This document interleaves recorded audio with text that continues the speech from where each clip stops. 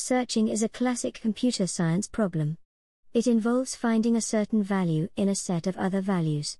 A search algorithm is a set of instructions for finding a specific item of data within a data set. Computer systems can store and process billions of pieces of data, so it is vital that computers can find the information they need efficiently.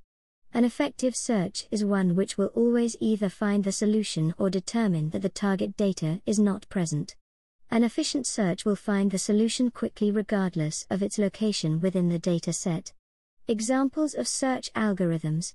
Two common search algorithms are linear search, binary search. Linear search is one of the simplest searching algorithms.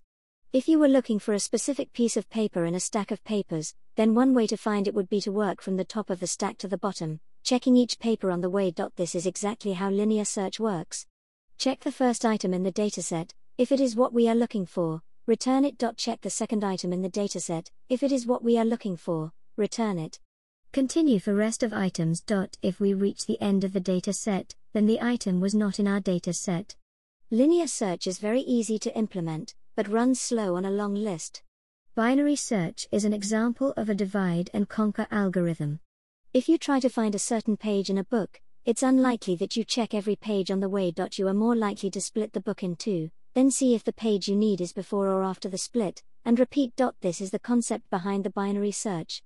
Find the middle of the dataset. If the middle value is greater than the target, then repeat on the first half of dataset. If the middle value is lesser than the target, then repeat on the second half of dataset. If the middle value is the target, we found it. Stop repeating once the size of our dataset is 0.